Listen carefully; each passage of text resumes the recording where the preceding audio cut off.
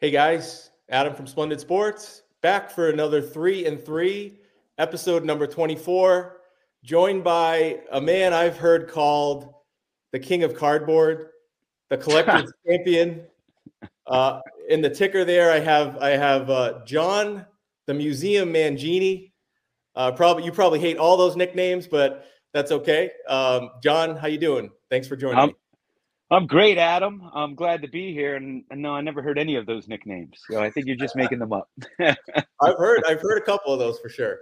I, But I'm so happy to be on. I'm so glad I finally got an invite from you. I have to share this with you. I was texting you one night, and I was gonna bust your chops, and I was like, "What's a guy got to do to get an invite on the 3 for 3?"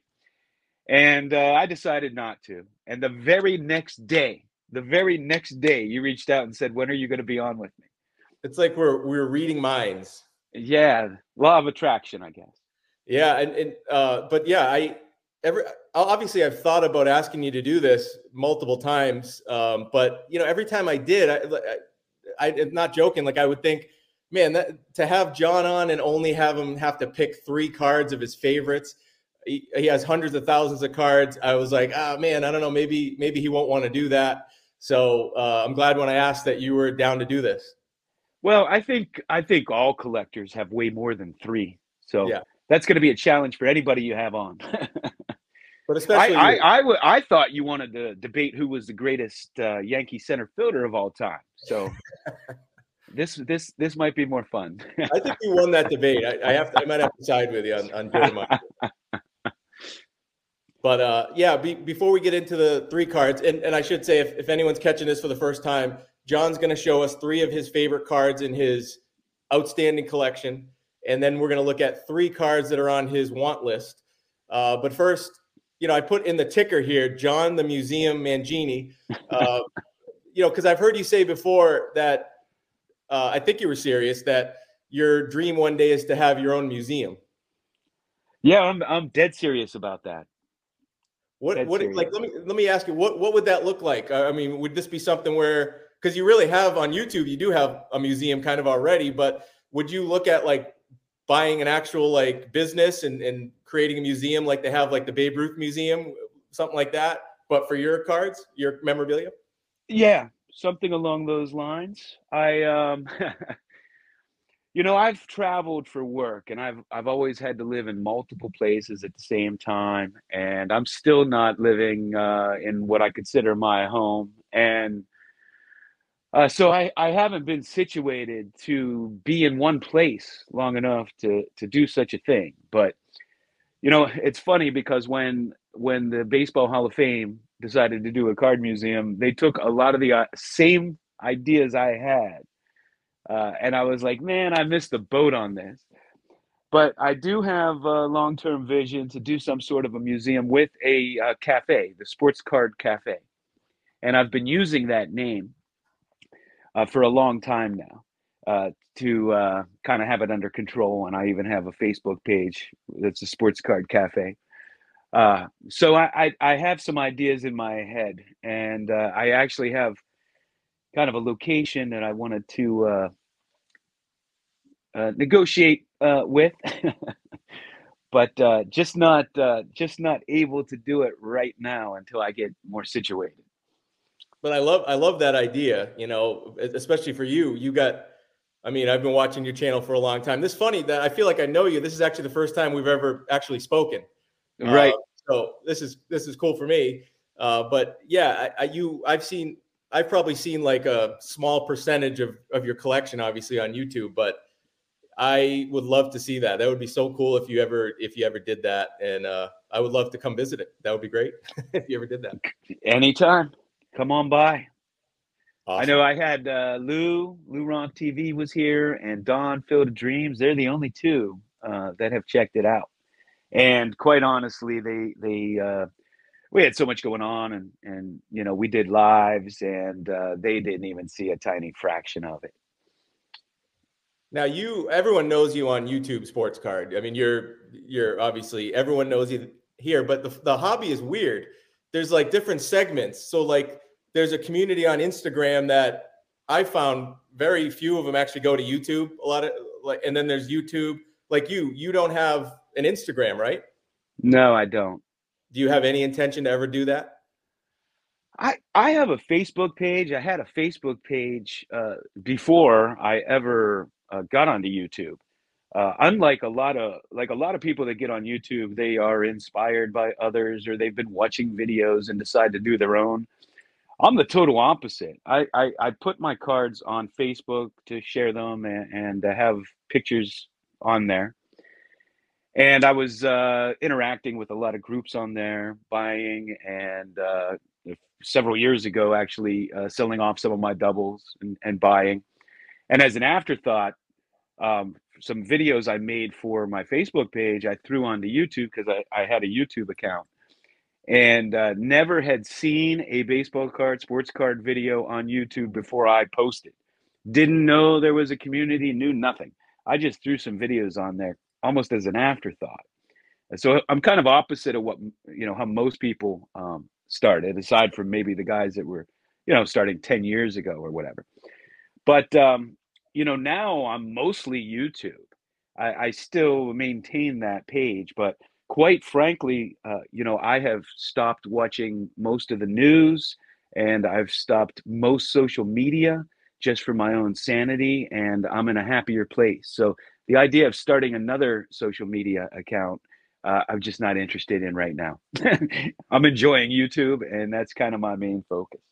I think that's smart. I'm not a big social media guy either. I have to be on there for certain work things, but yeah, I mean I have Instagram, but I basically just use it to like I'll post a when we do an episode, I'll post a little thing up there. But yeah, I don't spend much time on there, and honestly, I don't even really understand it. Still, I've been on there for a while. I don't understand how to do most of the stuff on there. So Yeah. it's like I'm in a foreign country and I don't speak the language when I'm on Instagram for some reason. Well, when I got settled and I was back in 2014, I got settled again and I created this card room and I brought all my cards out of storage because I had been traveling and living in multiple places and it was so hard for years. So in 2014, when I began, I had a Facebook account. I always liked it because I've lived in so many different places, made so many friends. And if it wasn't for Facebook, I wouldn't even know what their kids look like. I might not keep in touch with some of those folks, and it allows me to keep up on what everybody's doing, people that have meant something to me. So that's what I liked about it. And when I got back into the cards, I mean, there were all kind of card groups. I got all kind of great cards on there and learned a lot and interacted, and it was really fantastic. But it does seem like Instagram has taken that over now. Instagram was, Facebook was just buying it at the time.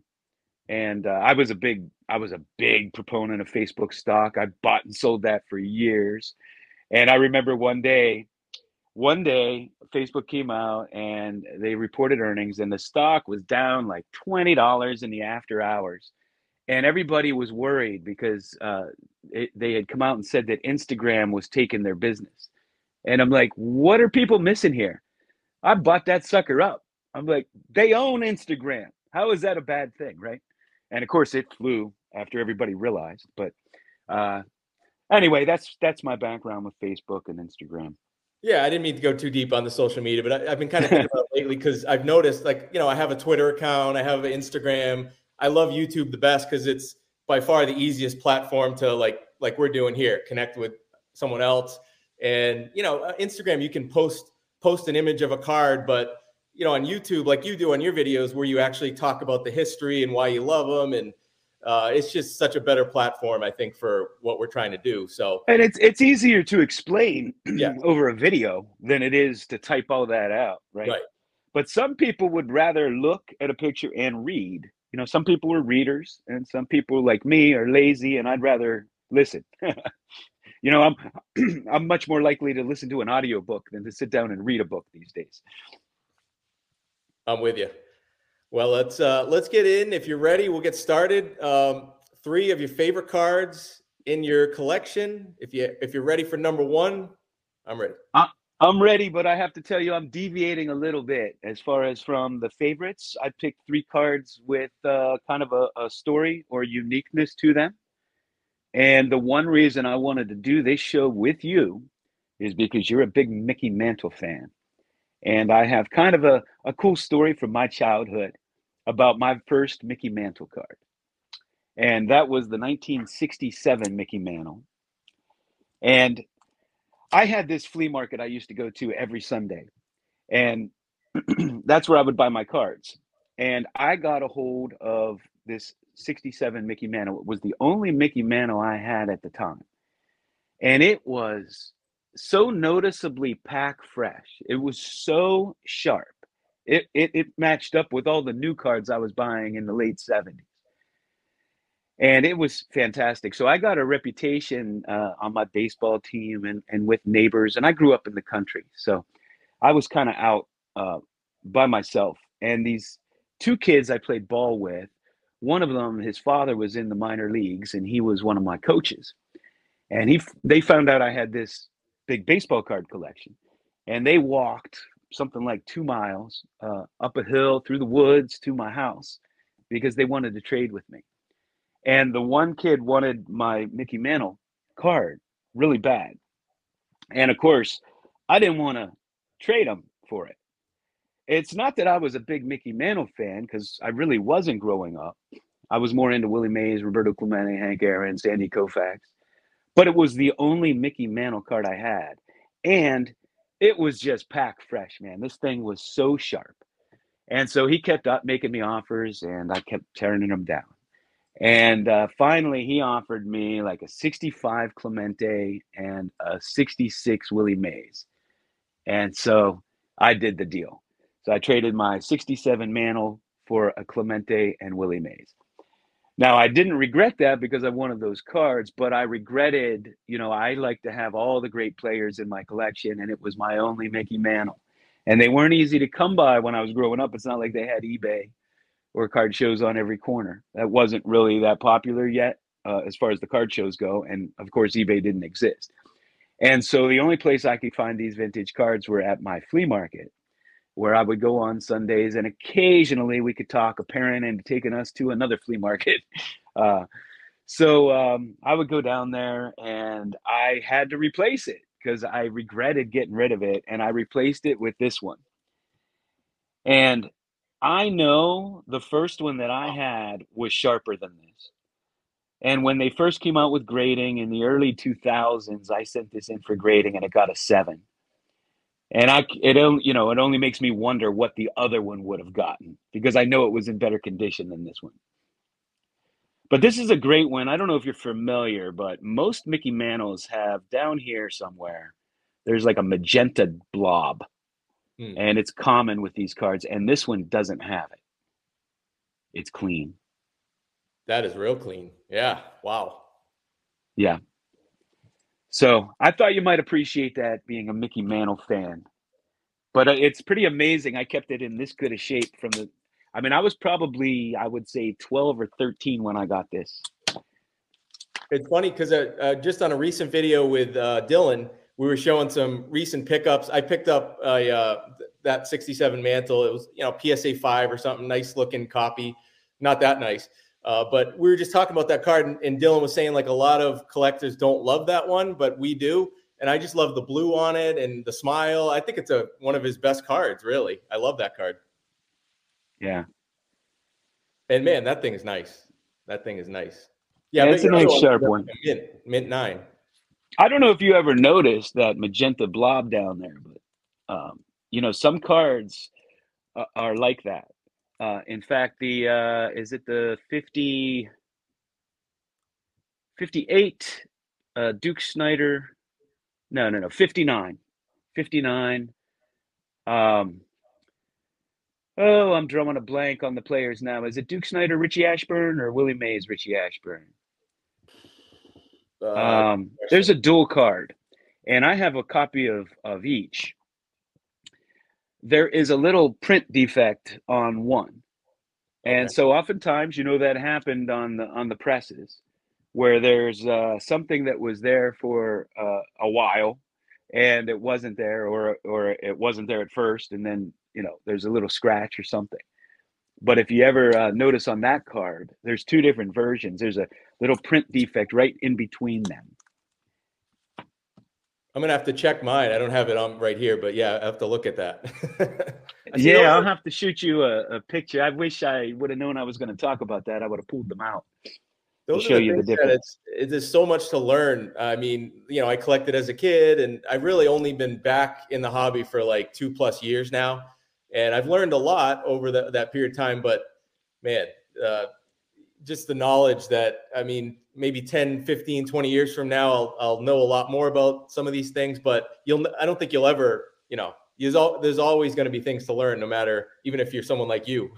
I'm sure you learned things. Well, yeah, the thing is I've never seen anything published on these little print marks I'm talking about. Right. I just learned them from looking at cards, Yep. right? So they're not necessarily, they're not errors. They're just, over time, sometimes on the printing press, I don't know, they got a nick, or there was a color issue or whatever. Uh, you know, uh, the 66 football set that looks like the 55 Bowman. I don't know if you ever noticed those cards. I actually, when I got some, thought they might be fake because they were printed in two different card stocks, and one of them's real thin. But these are things that if you only collect graded cards, you'd never know that because you don't actually touch a card. Right. But they're just things that I've learned. I never saw anything written on it. But when you handle these cards, you just learn things over time, or when you're looking at them all the time, or you're looking at two different examples, something stands out every once in a while. And there's always something to learn in this hobby. Always something to learn. It's Yeah, I infinite. touch way more plastic these days than cards. Yeah, that's right. And Yeah. most people, and when you're shopping for ungraded cards, just regular old cards, if you only collect graded cards, you don't even know what to look for fakes, or to know if it's real, because you don't even know what it feels like or smells like. Right. Like, I always point to the 1950 Drake's cards. They actually smell like the cakes they came in, the cookies. I've heard you say that. I do have. I've had this, like, thinking about doing this for a video for a while. I just never have done it, but I have a couple graded ones, and they're like an old SGC covers like that. And I was thinking maybe I'll crack one and see if it smells. Just because, I only have graded ones, so I would never be able to know if that is true. It's probably, is it like on some of them, or would you think they all smell still? I think it's some of them. They made two different cakes or cookies. I can't remember if it's cakes or cookies. One was like, I think an oatmeal, and that's the one I think you could smell. One of them you can smell. All right. It has a distinct smell to it. And there's just no way to fake that. No way. I love that. That is, I never forgot that when I saw that on your channel. Like, that was one of the things stuck with me. Yeah. I bought a couple from B Roth, and that's the first thing I did was smell it. I'm like, yep, nice, because they were ungraded. All right, I am ready for number 2, whenever you are. Okay, so this one is more of I just wanted to show it because it's a unique card. It's probably the most unique card set ever issued, if you want to call it a card. But most cards would come in packages. They would come with gum or candy or tobacco or whatever. This card is actually the candy package, and it's the 1936 Overland. And this is Jimmy Fox. Wow. And these are among the rarest cards in existence. They are near impossible to find, and near impossible to find in full form like this. Most are cut open down here, and you just have the top. This one, I suspect whoever had this was a collector back in the day, because they just cut a little corner to get the candy out. And grading goes out the window with these. They're always going to grade low because you had to cut the envelope to get the candy out. And so they're always going to be a 1.5 or a 1 or less, maybe authentic. But these are near impossible to find. I have a couple of them, but the Jimmy Fox is just exceptional. Can you say the exceptional name of it? Example? What's the name of it again? 1936 Overland candy. Overland. Okay. Wow, look at that, babe. Wow, that is so cool. And Jimmy Fox too, not just like a common player either. pretty damn good there. Yeah, you're going to be hard pressed to find one of these. which makes it special to me. You know, I always say, and it gets the more you collect, we just see the same 100 cards over and over and over, right? Like you go onto any auction house, any magazine, you know, people showing the same cards over and over. We see the Mickey Mantle, 52 Mantle until we're, you know, sick of seeing it. And a lot of these cards, when you've been collecting as long as I do, you start to take them for granted because you just see them so often that they become less and less special the more and more and more you see them. And so I'm drawn to the more obscure stuff. You know, if I see a card I never saw before, I'm like, oh, I gotta have that. You know, that kind of thing. Now I still have the popular cards that I want that I don't have, you know, still on my want list. But I love this obscure stuff. And that card made me think of one of the other things you said on your channel. One of your other goals of your collecting is you want to try to get at least one copy of every vintage set, a card from every vintage set, or like would you say mainstream set pretty much, and not like every single thing, right? Yeah, like every vintage card set made, like one Okay. card. That's going to be a lifelong goal.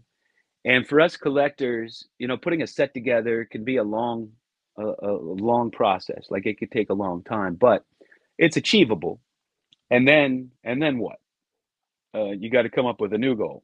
So I just picked a goal that's so hard to do that it will take me the rest of my life. But I do have a lot of obscure sets. I have a lot of rare sets. I'm far on my way, but you know, there are just some cards like the first team card, right, from whatever it is, 1867 or something, like maybe one or two or three in existence. I don't know.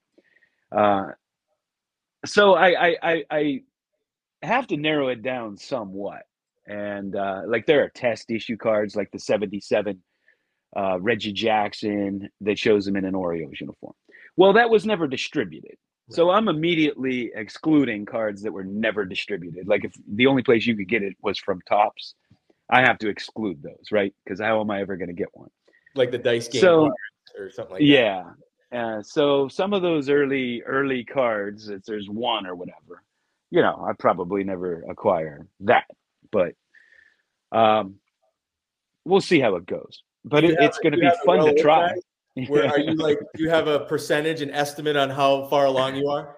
I 20%? tell you what, I don't because I haven't actually sat down and checklisted or made a list, and I'm still learning new issues too. And I go through the standard catalog of baseball cards and look through there to see which ones I have, what other sets, you know, might I need.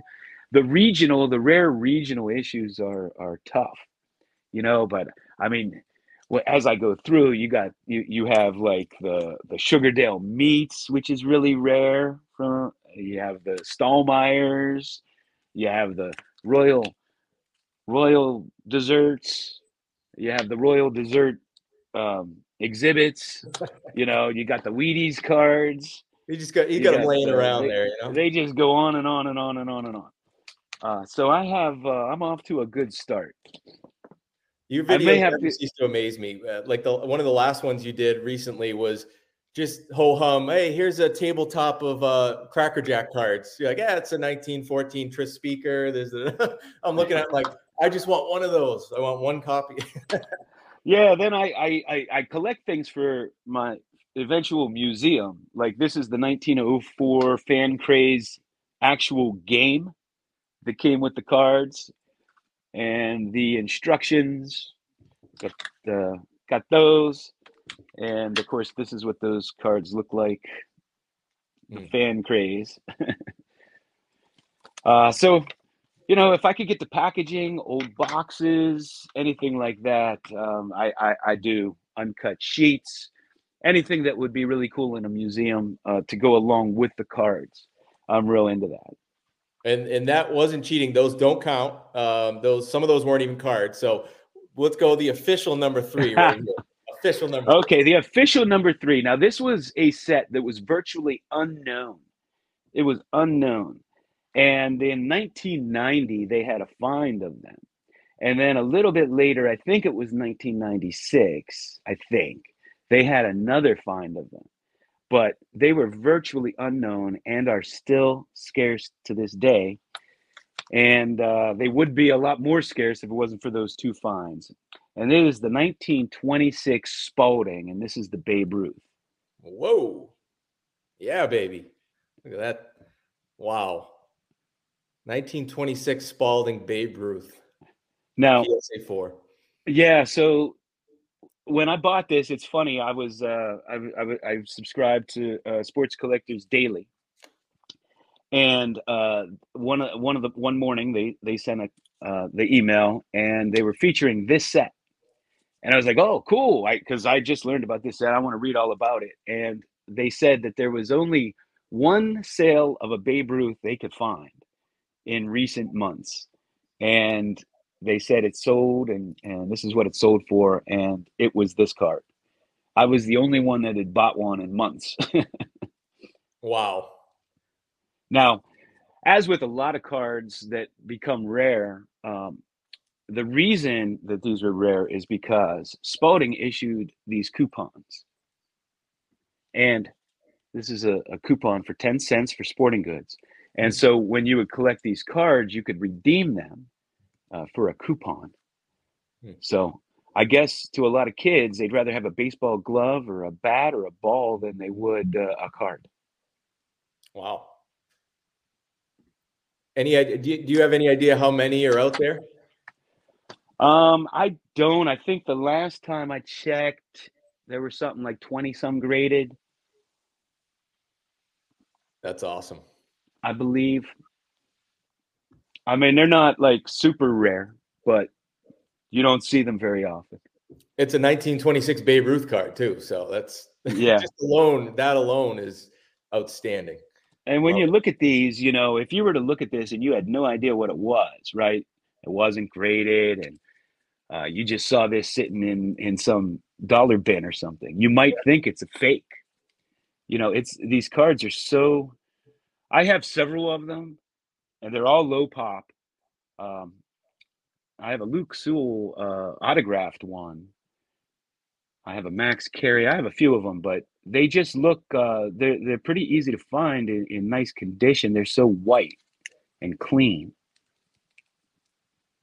Yeah, that's what I was gonna say. It looks really, really. I mean, it looks like it's funny because you're right. It looks like some of these cards I collect of like, 1977 Mickey Mantle cards or 80, like one of those like, what was it? Pacific Legends, like 1980 or something like that. But it just happens to be from 1926. So it's Right. It looks mint right there. And I think they're in good condition because of those fines. They just sat somewhere for all those decades till the Right. 90s. Awesome.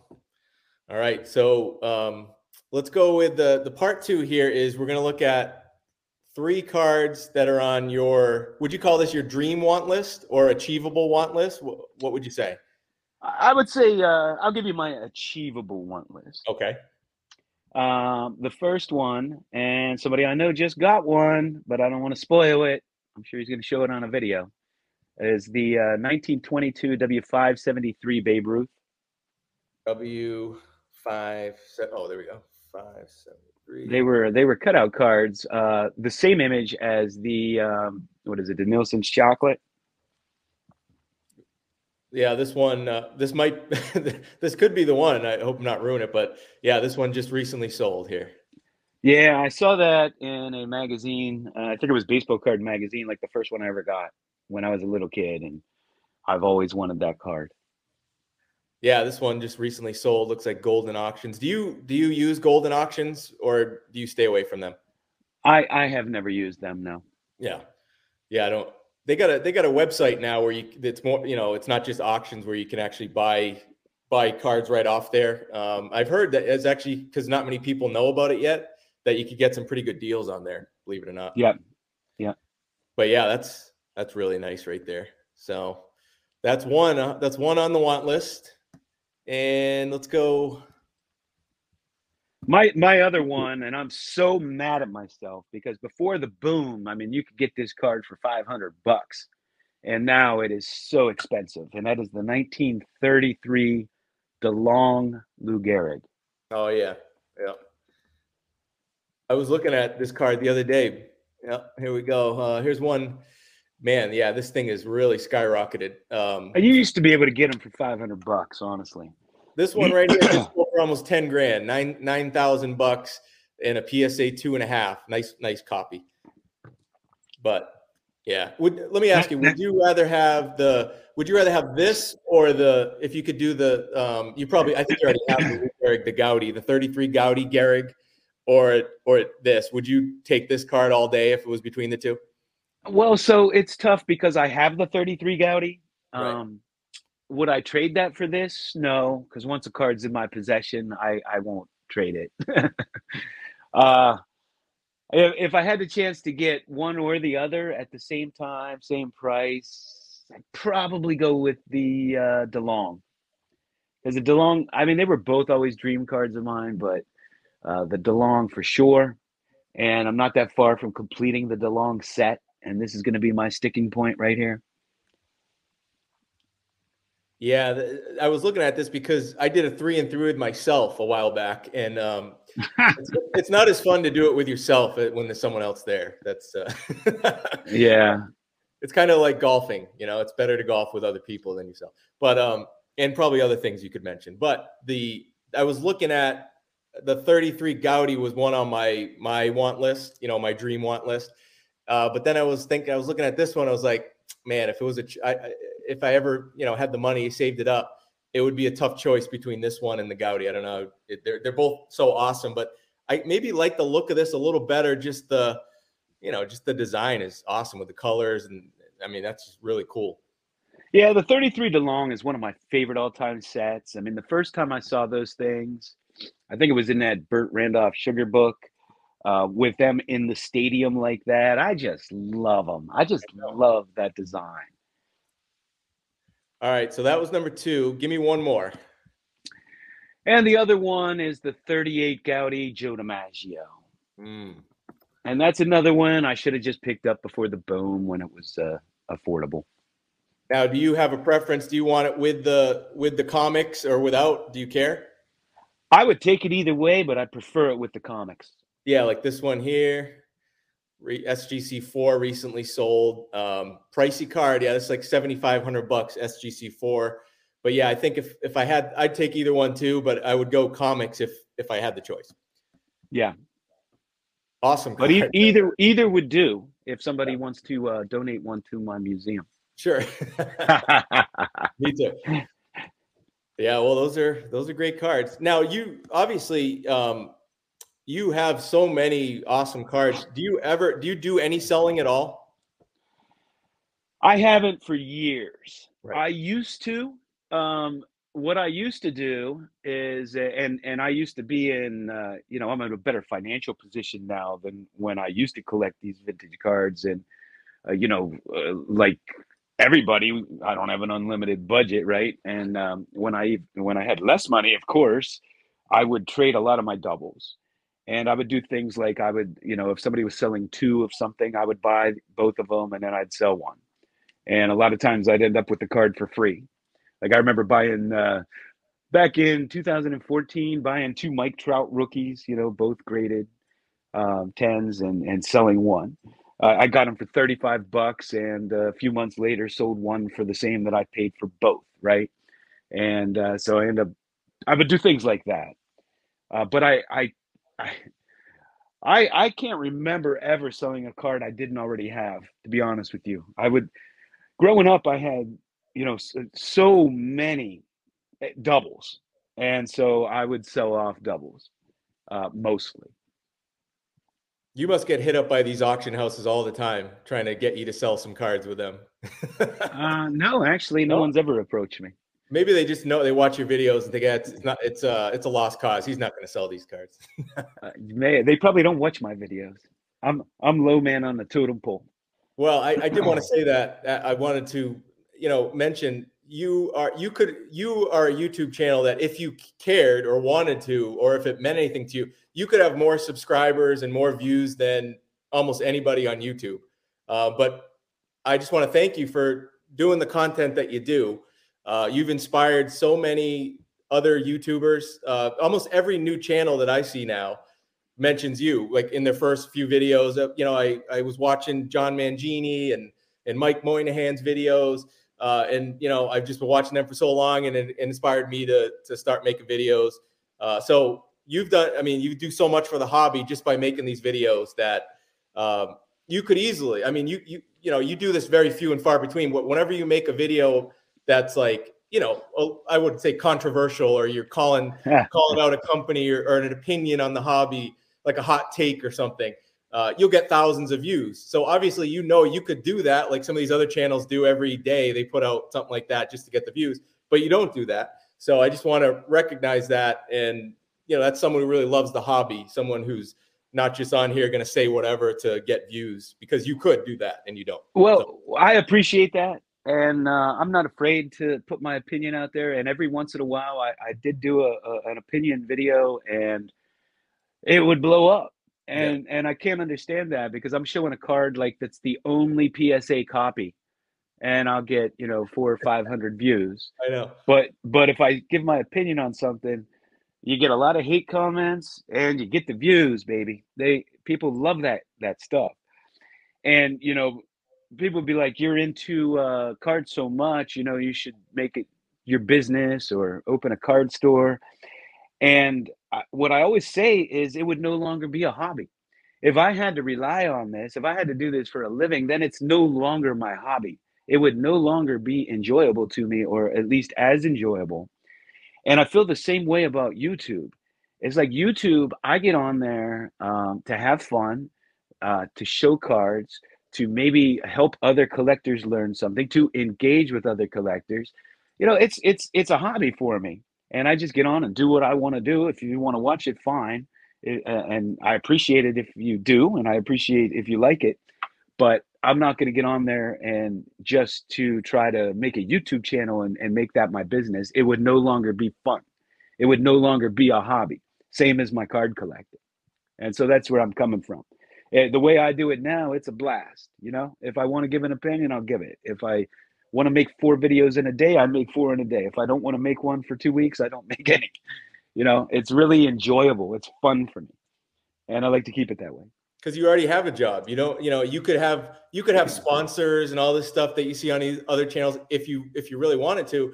But then, you know what, you'd feel like, oh, I got to go make a video to do this because I have this company that wants me to do it. And it becomes a work, it becomes a job. And you're a great example of, maybe for some people who haven't been on YouTube as long, like me, if you want to keep it enjoyable and fun, maybe go down the same route that you've gone down. You've been on YouTube for how many years now? About 3. 3 years. Yeah. That's a good amount of time. And yeah, I'll tell you, I'm not going to say I would never accept a sponsorship. I won't say that. That's definitely possible. But I can tell you that I was approached to do a sponsorship, and I turned it down because it was something, I gave it a crack. I thought about it for a month. I used the service and everything. And honestly, it wasn't something I believed in. It wasn't something I would ever want to recommend to anybody that watches my channel, or it's just not, it didn't fit with me. And if I did have a sponsor and I did accept a sponsor, it would be something I believed in, and probably something that I personally used, like Hanes t-shirts, $6. They last forever. I'm still trying to get the Hanes sponsorship. Hanes, if you're watching, what are you waiting for here? I would sponsor BCW. I love their products. It would have to be something that I use and that I really enjoy. I'm going to clip that, put it out all over Instagram and everywhere. And look, if any channel deserves a sponsorship that wants one, it would be you. I mean, some of these other channels I see that have sponsors that have been on YouTube for like, a year or whatever. I would assume that, you probably get contacted all the time for different sponsors, and like, why would these companies not want to sponsor John Mangini's channel?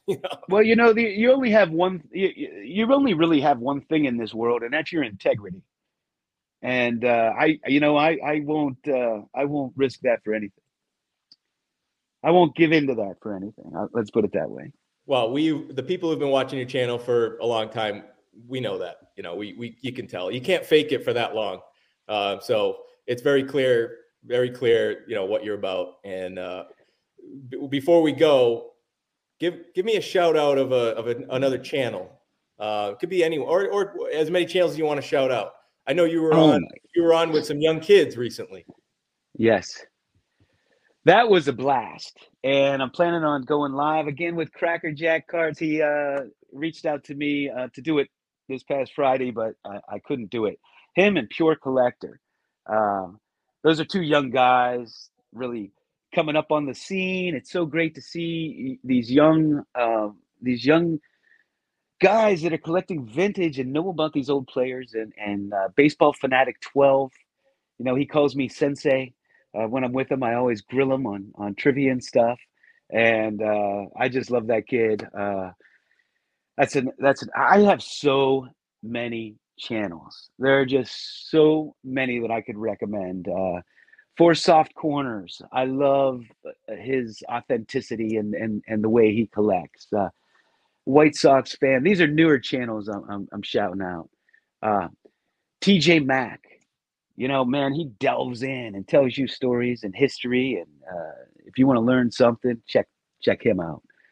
Uh, my buddy Rick, Vintage Oddball Cards, and the amazing photos and rare cards he has. You'll see stuff you might not have seen. Of course, Dave Blue Jacket, 66, same thing. Andrew, Nuff Said Cards. The list goes on and on and on and on and on. I couldn't possibly name them all. Dave has already said he's going to do one of these with me. So Dave, I'm just making sure you're gonna stick to it. So that'll be fun when I get Dave to do it. But maybe sometime in April. So that'll be a fun one too. Yeah. Well, John, thank you so much. This was again first time we've gotten a chance to actually talk. I hope it's not going to be the last time. I hope to keep in touch with you and meet you in person someday. Me too, and I want to thank you again for having me on. I wanted to be on this. And next time we will debate the greatest center fielder in Yankee history. Yeah, I didn't want to go too deep on that because people are probably already sick of me talking about Mickey Mantle on this channel. So no, the thing is with baseball fans, when you're talking to Hall of Fame or who was the greatest, I mean, you can argue all day long, right? The bottom line is I'd take any of them. You want to give me Willie Mays, I can win with him. You want to give me Mickey Mantle, I can win with him. You want to give me DiMaggio, I can win with him. I don't think there is a greatest, right? Every player brings something to the table. They're all great. Can you win with any of those guys? Absolutely. Well said, John. Thanks again, guys. Thanks for watching, and be back with another one soon.